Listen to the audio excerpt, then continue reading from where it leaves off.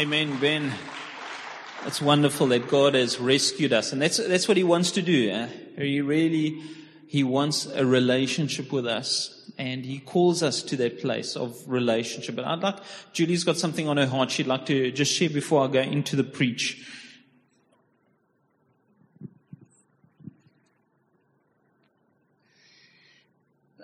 During the worship, I was reminded of a plant I have at home at the moment. And every time I look at it, I keep thinking, there's something wrong with it. It's not looking healthy. It's not looking happy. But I put my finger in the soil, and the soil is quite damp. And then I was like, okay, well, it's definitely getting enough water, but I think maybe it's got too much water. So I put it outside. And after like a week, it's still not looking any better. It's been hot. And then I picked it up yesterday, and I was like, I need to repot this plant, I think. And I then picked up the soil, and I smelt the soil, and the soil is actually moldy. And I just felt like the Lord was saying, as He reminded me of that, is that we need to go deeper. So we look at ourselves and we look at other people and we think, something doesn't seem right. But they're in the Word. As far as we know, they're reading the Word. They're spending time in prayer. They seem to be doing all the right things. But it's when we go deeper that God is able to then reveal the quality of the soil of our hearts. And so it's time for us to check the soil of our hearts and to make sure that it is healthy and it is the way God wants it. And if not, maybe it's time to turn out the soil and to put new soil in so that He can actually make us healthy again.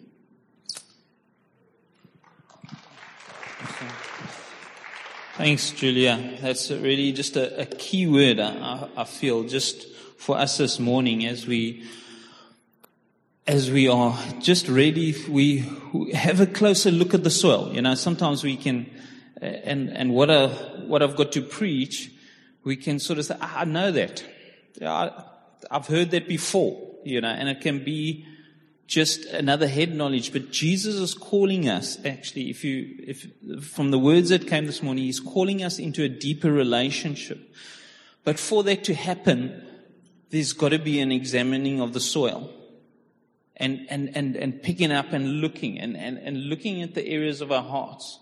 And so I want to do that, on the bike trip we had last weekend. It was just a great time, as I said, just together, the guys getting together. And you know what? I love speed. I love my motorbike. It's great to get out there and open up.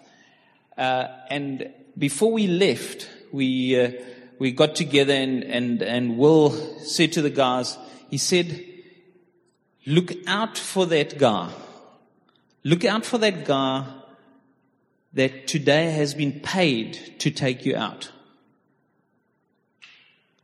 And it's a sober reminder, as you're on that motorbike, someone's not watching. Someone's just decides they're going to turn this way. They were indicating that way, they're going to turn this way. And in a sense, Satan has been paid to take us out. He's got an agenda with our lives. And sometimes we don't see that. And just physically on the motorbike, you're going for it, and suddenly you realize, actually, that could have been me. There was a few incidents on the trip where I know Tony he went a little bit close to the side. He was about that much short of the gravel, and I know he probably would have fallen on the gravel, not being experienced. But there's someone that's paid to take us out, and I think about, there's someone that wants to actually ensnare us. Satan wants to ensnare us. And I think of Kegwin's dad at a game farm in Natal, northern Natal, and we used to go there quite often. And whenever we got there were snares. We'd take a walk in the veld, and we'd come back with a whole collection of wire, as guys had put in snares to entrap. And so in this world and in our life, there's so many, I just think of that felt, you're going along and you can see this is where the animal runs in. This is the path that this animal runs in. And you follow it a little while and there we are. There's a snare. Someone has worked out, okay, this is the path. It's a roundabout here that the animal won't be really aware of what they're doing. They'll just be going through and we can trap them over there. And in a sense, everywhere you went on that farm, because it was close to the king's land, there was the Swazi king's land. Guys would sort of come in and lay the snares and get out. Everywhere you went, there were these snares. And so it is in our life. So it is in our walk with Jesus. And so it is with our intimacy with Jesus. There's snares in our lives, snares that have been set up to take us out. And so I want to, start by the first account of that. That in Genesis 3 verse 6. And it says, and when the woman saw that the tree was good for food. So it was good. It looked good. And this was the tree that God had said you're not to eat from. You're not to even touch. And yet it looked so good. And it was a delight to the eyes. There was something about it that just was a delight to the eyes. And that the tree was to be desired to make one wise. And she took the fruit and ate. And she also gave some to her husband who was with her, and he ate. And we think about that, there they had intimacy with Jesus. They had intimacy with God. In that place, there was a closeness, there was a walking every day with God. But yet, Satan put that snare in there and put a bit of doubt about, does God really? And in our lives, these same things come up. And I want to deal with these three areas as we, it looks good. It looks good. It's a delight to our eyes. There's something that we've got to see, the snares that Satan uses and that he wants to lay in those little tunnels that we run. He wants to take us out. As Will said, there's a guy paid to take you out on this trip. Look out. And so as we look at this, John writes, and in 1 John 2 verse 15, he uses the same three things. And so he goes, do not love the world or the things. Am I quite loud for you? Is everybody here? I'm quite loud. Is it good? I'm not booming or anything. Okay. Do not love the world or the things in the world. If anyone loves the world, the love of the Father is not in him. For all that is in the world, the desires of the flesh, the desires of the eyes, and the pride of life, is not from the Father, but from the world. And the world is passing away along with its desires, but whoever does the will of God abides forever. And so I want to hone in this morning on that word abide. And that's really what Jesus, it's a close place with Jesus. This is what he's calling us to. Every one of us is calling us to have a close walk with Jesus. And so that original temptation was to break free. To break free of that straitjacket that, I'm in this garden, but I can't touch that tree. I've got everything I desire. I've got intimacy with God, but I haven't got that. And there's this thing about, I really want to start living. Isn't that it's It's in me, I know. Because I really want to live. I don't want to just, survive. I want to really live. And in the scripture, God deals with, John writes, and he's dealing with actually the desires in our heart. It's dealing with those little things. It's not like Julia said, it's not the, they're doing all the right things. They're praying, they're seeking God, but there's something missing. And that's what God wants to do, is He wants to highlight those areas in us where actually Satan has set that trap. And He wants to take us captive. And he whispers that lie to us. You're not really living the life. You're not really living all that you should be. You know what? This husband of yours doesn't really love you like, someone else could. You're a little bit stifled in your growth over here because you've got 2 kids and 3 kids and, you've got all these responsibilities. But what would it be like to be free? To have nothing holding you back. And Satan comes with those lies and he drops them in, and it's a lie because it cannot last. The things of this world are fading. That's what the word says. They're losing. They're dying. And they cannot last. And that's the deception that Satan gives us. It's going to be great. I'm going to be happy if I do this thing. I'm going to feel like this is my purpose. And when we move away from the purpose of God for our own purpose, we lose intimacy with Christ. We lose intimacy with Him. And so that's how the world attracts us.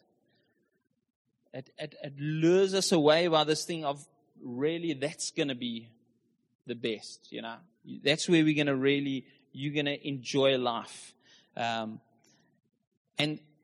And when we insist on living independently of God, we're unable to fulfill that role for which we were created. And what was that role that we were created? Intimacy with Christ. Okay. Of knowing Him personally. There's like this delusion in life, we're gonna accumulate all that we can so that we can enjoy life. And then when we come to the end of it, how many people suddenly realize that actually this is worthless? All that I've accumulated, it's actually worthless. I'm not going to take it with me. I've built up this mansion and I've built up all these beautiful things, but actually at the end of the day, it's worth nothing. And some people come to that realization at the end of their life, some don't. Some realize that actually it's worthless, it's useless, it has no value. And yet the lie is that it does have value. And it distracts us from knowing Christ. It takes us away from actually intimacy with Him. And so it's like drinking salt water. Any of you drunk salt water? I've done it a few times unintentionally. And it's not nice. But when you have a real thirst, when there's a real thirst, you're not going to drink salt water, or you shouldn't. And some people do. When they're stranded on a boat, they eventually get to the place where they are so thirsty that it must satisfy. It must actually quench my thirst. But it doesn't. It actually makes it worse. When you drink salt water and you obviously you can't. You just it makes the intent. You just become more thirsty, and it worsens the fact that you were. So there's no satisfaction in it, and that's actually in the world. There's no satisfaction. You think it is. It looks good, but it's fading, and it has nothing.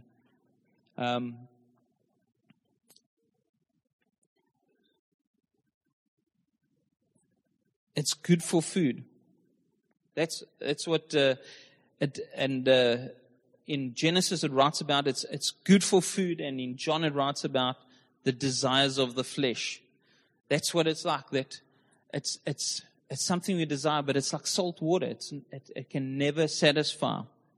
Yeah. It talks about then the delight and the desires of our eyes. It talks about the lust. That's the bridge between the flesh is through our eyes. We look at things and we lust after them because it looks good. It's a delight. And John lived in that time.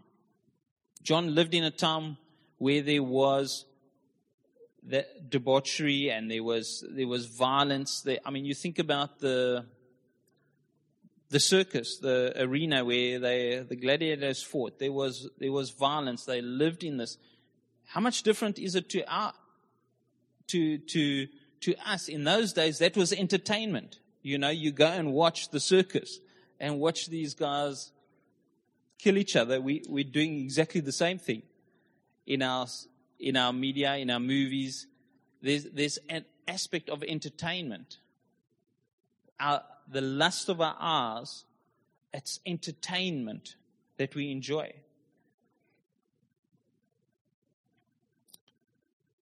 And so the world becomes characterized by those sinful pleasures.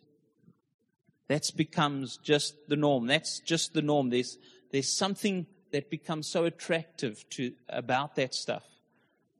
I love watching action movies. I do. I know. It's a reality. I love being entertained. And sometimes that can take away our intimacy with Jesus.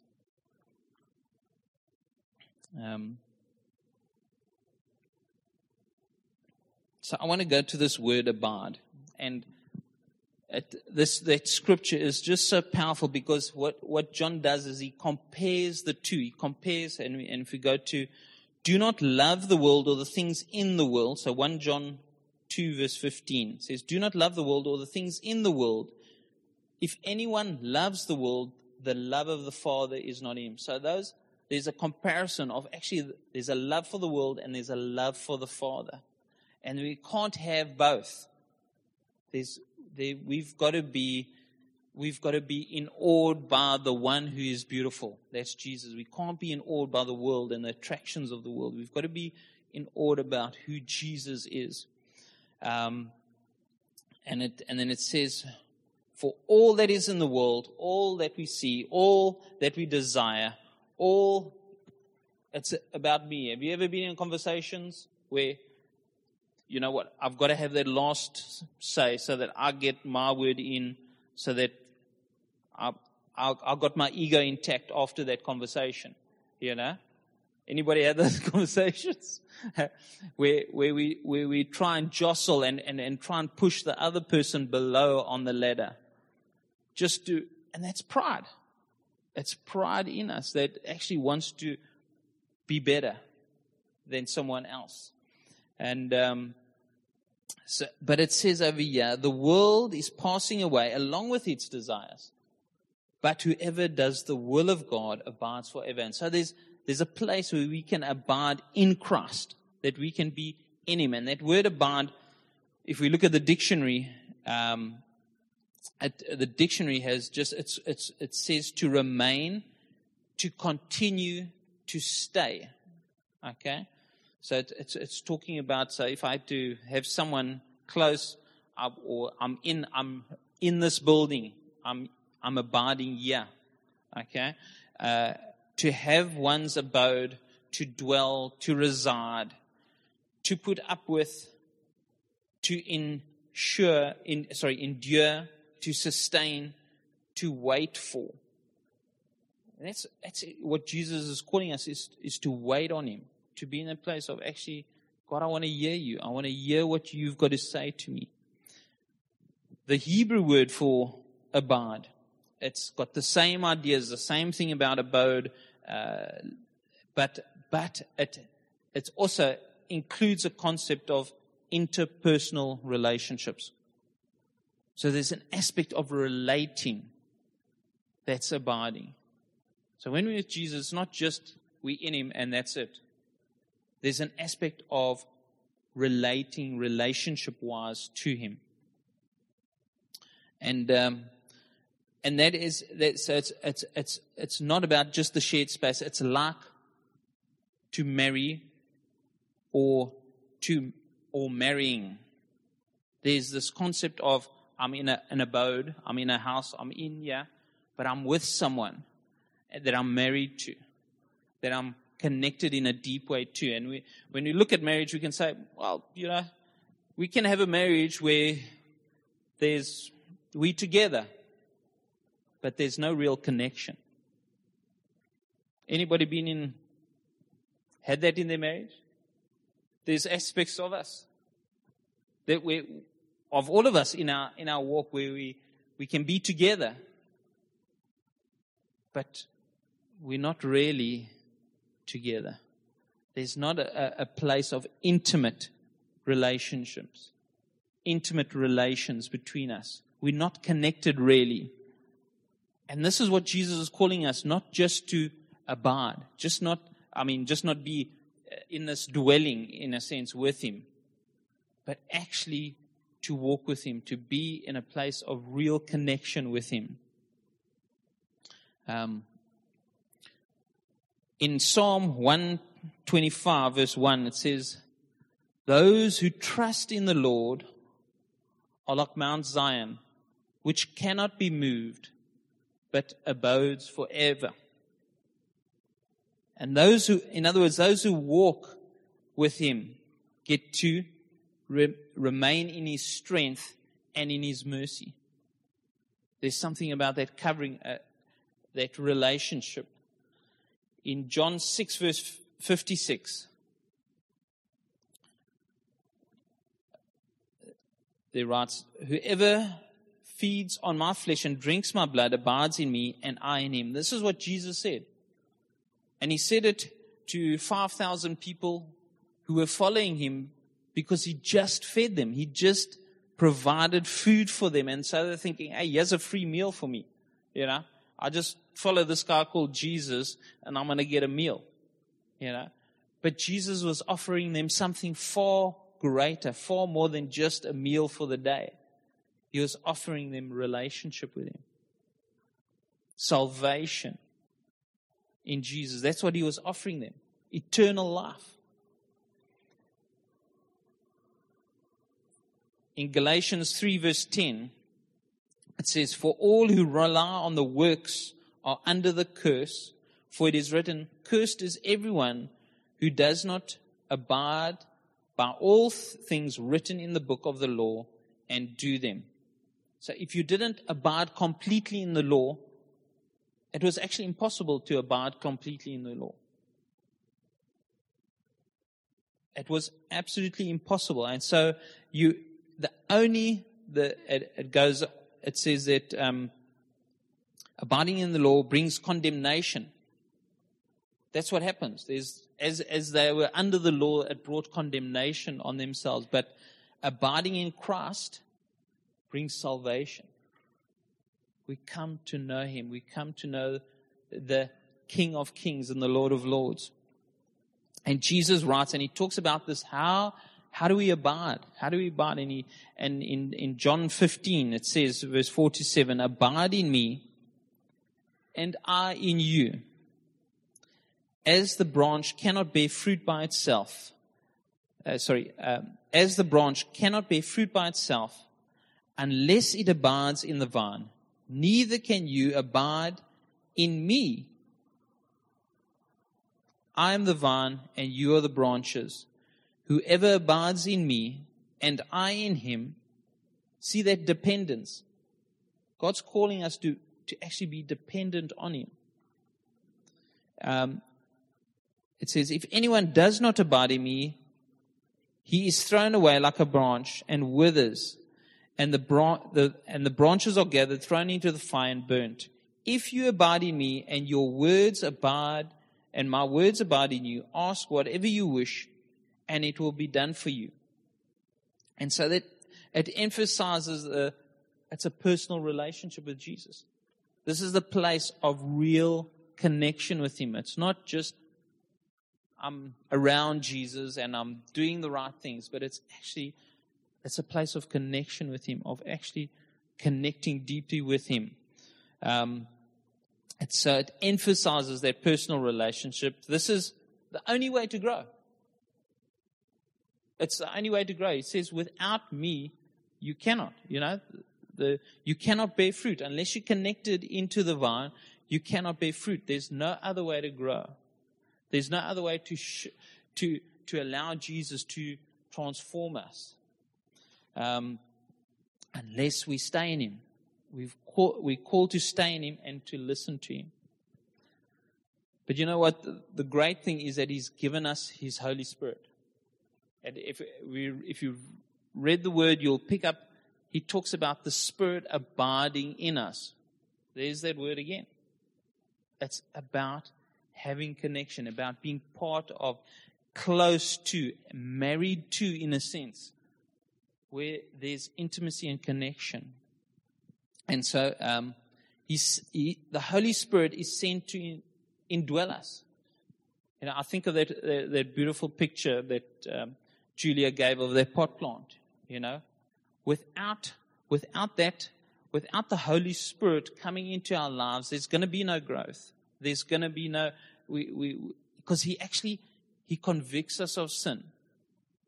And He helps us change. Because He convicts us and He brings truth to us. So when we're not walking His way, He'll come and convict us. And if we're listening to Him, we say, okay, yes, Lord, I hear You. I see that snare. I see what's going to happen, and I want to hear what You have got for me, Holy Spirit. And so you listen to the Holy Spirit. And what happens is there's a transformation of our character. And that's what the Holy Spirit does. He transforms our character because why? He's abiding in us. There's this marriage, there's this oneness, there's this like, yes, Lord, I see that. Okay, I want to be obedient. And then He brings change. And that's the work of the Holy Spirit in us. And so if you've never, ever been baptized in the Holy Spirit, maybe you've given your life to God, but you haven't really understood actually what the Holy Spirit does in you, because that's what He does. The Holy Spirit is in you. The Bible talks about Jesus washing us with the Word. And so as we take the Word of God and we allow it to wash over us, there's truth that comes to us. And the Holy Spirit then takes that and He works it into us. As we are those that are abiding in Him. As we are those that are listening to Him and are connected to Him. We're not just putting an outward show of, hey, I'm a Christian, I read and I pray and I do these things. But no, there's a change that happens as we allow the Holy Spirit to highlight those areas. As His Word, as we get into the Word and the Word washes us, Jesus washes us with the Word. And we're saying, Jesus, I want to be closer to You. I want to hear what You've got to say to me. The Holy Spirit comes. And He abides within us, and He does the transformation as we're willing, as we like it. We can see that. But if we're going to be, in a sense, there's stuff in our lives that there's that trap, there's that guy that's out there to take us out. And if we don't notice the little attitudes of our heart. We don't notice the things that attract our attention, that are, in a sense, become, that's really nice. That's really attractive to me. But actually, Jesus is calling us into that place of intimacy with Him, where we actually are abiding in Him, where we married to, where we are connected to, where we are listening to the Holy Spirit, and the Holy Spirit saying this and this, and we're going, yes, I see that. So the Holy Spirit cultivates the good fruit. We can't just have good fruit. We don't just pop out, I'm going to be a better Christian, so there we are, better fruit. I'm looking good, and we can do it. We can do it like in a sense, we can present good fruit. But it's not really good fruit. Because there's actually the Holy Spirit that does it in us. It's not going to last. As we read in the scripture, it's not going to last. It's going to fade away. We can't maintain a presentation of something that's not really there. That's why Jesus said, you will know them by their fruit. And so, as we allow the Holy Spirit in to change that area, He brings the change. He brings the transformation of our character so that there is good fruit. He convicts us of sin. He's the one that produces transformation of our lives. We don't become a better person. He changes us to be more Christ-like. And so maybe this morning you've never really relied on God to do that change. Maybe He's highlighted areas where for you it seems there's been this, the attractions of the world and the attractions of the other things have taken your eyes off actually intimacy with Christ. Maybe we can just stand this morning together and let's pray, because I think it's it's for every one of us actually. In a sense, there's a snare that's been set. There's a little tunnel that we always run in our lives. And Satan set the trap. And it appeals to us. That's how he gets us. He appeals to us. It looks good. It looks great. Maybe you're good at praying for the sick, and maybe you're good at serving, and maybe there's an aspect God wants to highlight of a bit of pride, that I can do this better than anyone else. I can do what I'm doing, the gift that God's given me, better than anyone. And there's an elevation that's actually not godly. And God wants to call us to a place of intimacy with Him, where we're not just connecting, we're not just abiding together, we're not just habitating together, because it's cheap on rent or whatever, but there's a connection. And that's what Jesus wants. He wants to come by His Spirit. He wants to highlight those areas. Maybe that's what He's done for you this morning. Maybe there's an area that He's highlighted for you. And I don't want you to leave here and not have someone pray for you. So maybe, as we're going to close, but I really want, every one of us to maybe come to a place of, maybe there's someone that you need to chat to. That actually maybe, Satan's, he's highlighted an area in my life where Satan has snared me, has taken, this is something that looks so good and it looks so great, but he's been so subtle in taking me away from intimacy with Jesus in this area. I'd like you to go to someone that you respect or that's a leader here and pray. Maybe we can close our eyes, and if that's you, maybe we can just get some guys to come around you. So let's maybe do it that way. If you're feeling like I need prayer for this, and I want someone to pray for me, maybe you can lift your hand and just say, I'd like someone just to come around me now and pray with me. There's one at the back, lady at the back.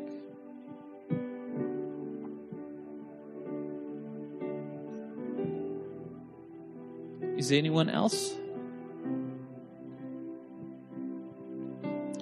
Maybe for you, even today, you've realized that living for Christ was maybe just, something my folks did, or something that I've sort of been religious, but I haven't really known Jesus. I haven't really given my life to Him and allowed Him to really be part of my life. And maybe you haven't actually come to the place of saying, actually, I want all. I want intimacy with Christ. I realize that this world and the things are fading. The desires, it's useless. But there's life in Christ. And maybe that's you this morning. And it's a commitment to Jesus that you want to make. You want to commit and say, God, I want you to come into my life and transform me. Maybe that's you. If you'd like to lift your hand and say, that's me. I need someone to pray with me this morning. Is there anyone? I think we all had to do that at some stage. And it's actually the greatest step I've ever made in my life, is actually to follow Christ fully. So I want to encourage you, if that's you, maybe just indicate to me. I'd love to pray with you.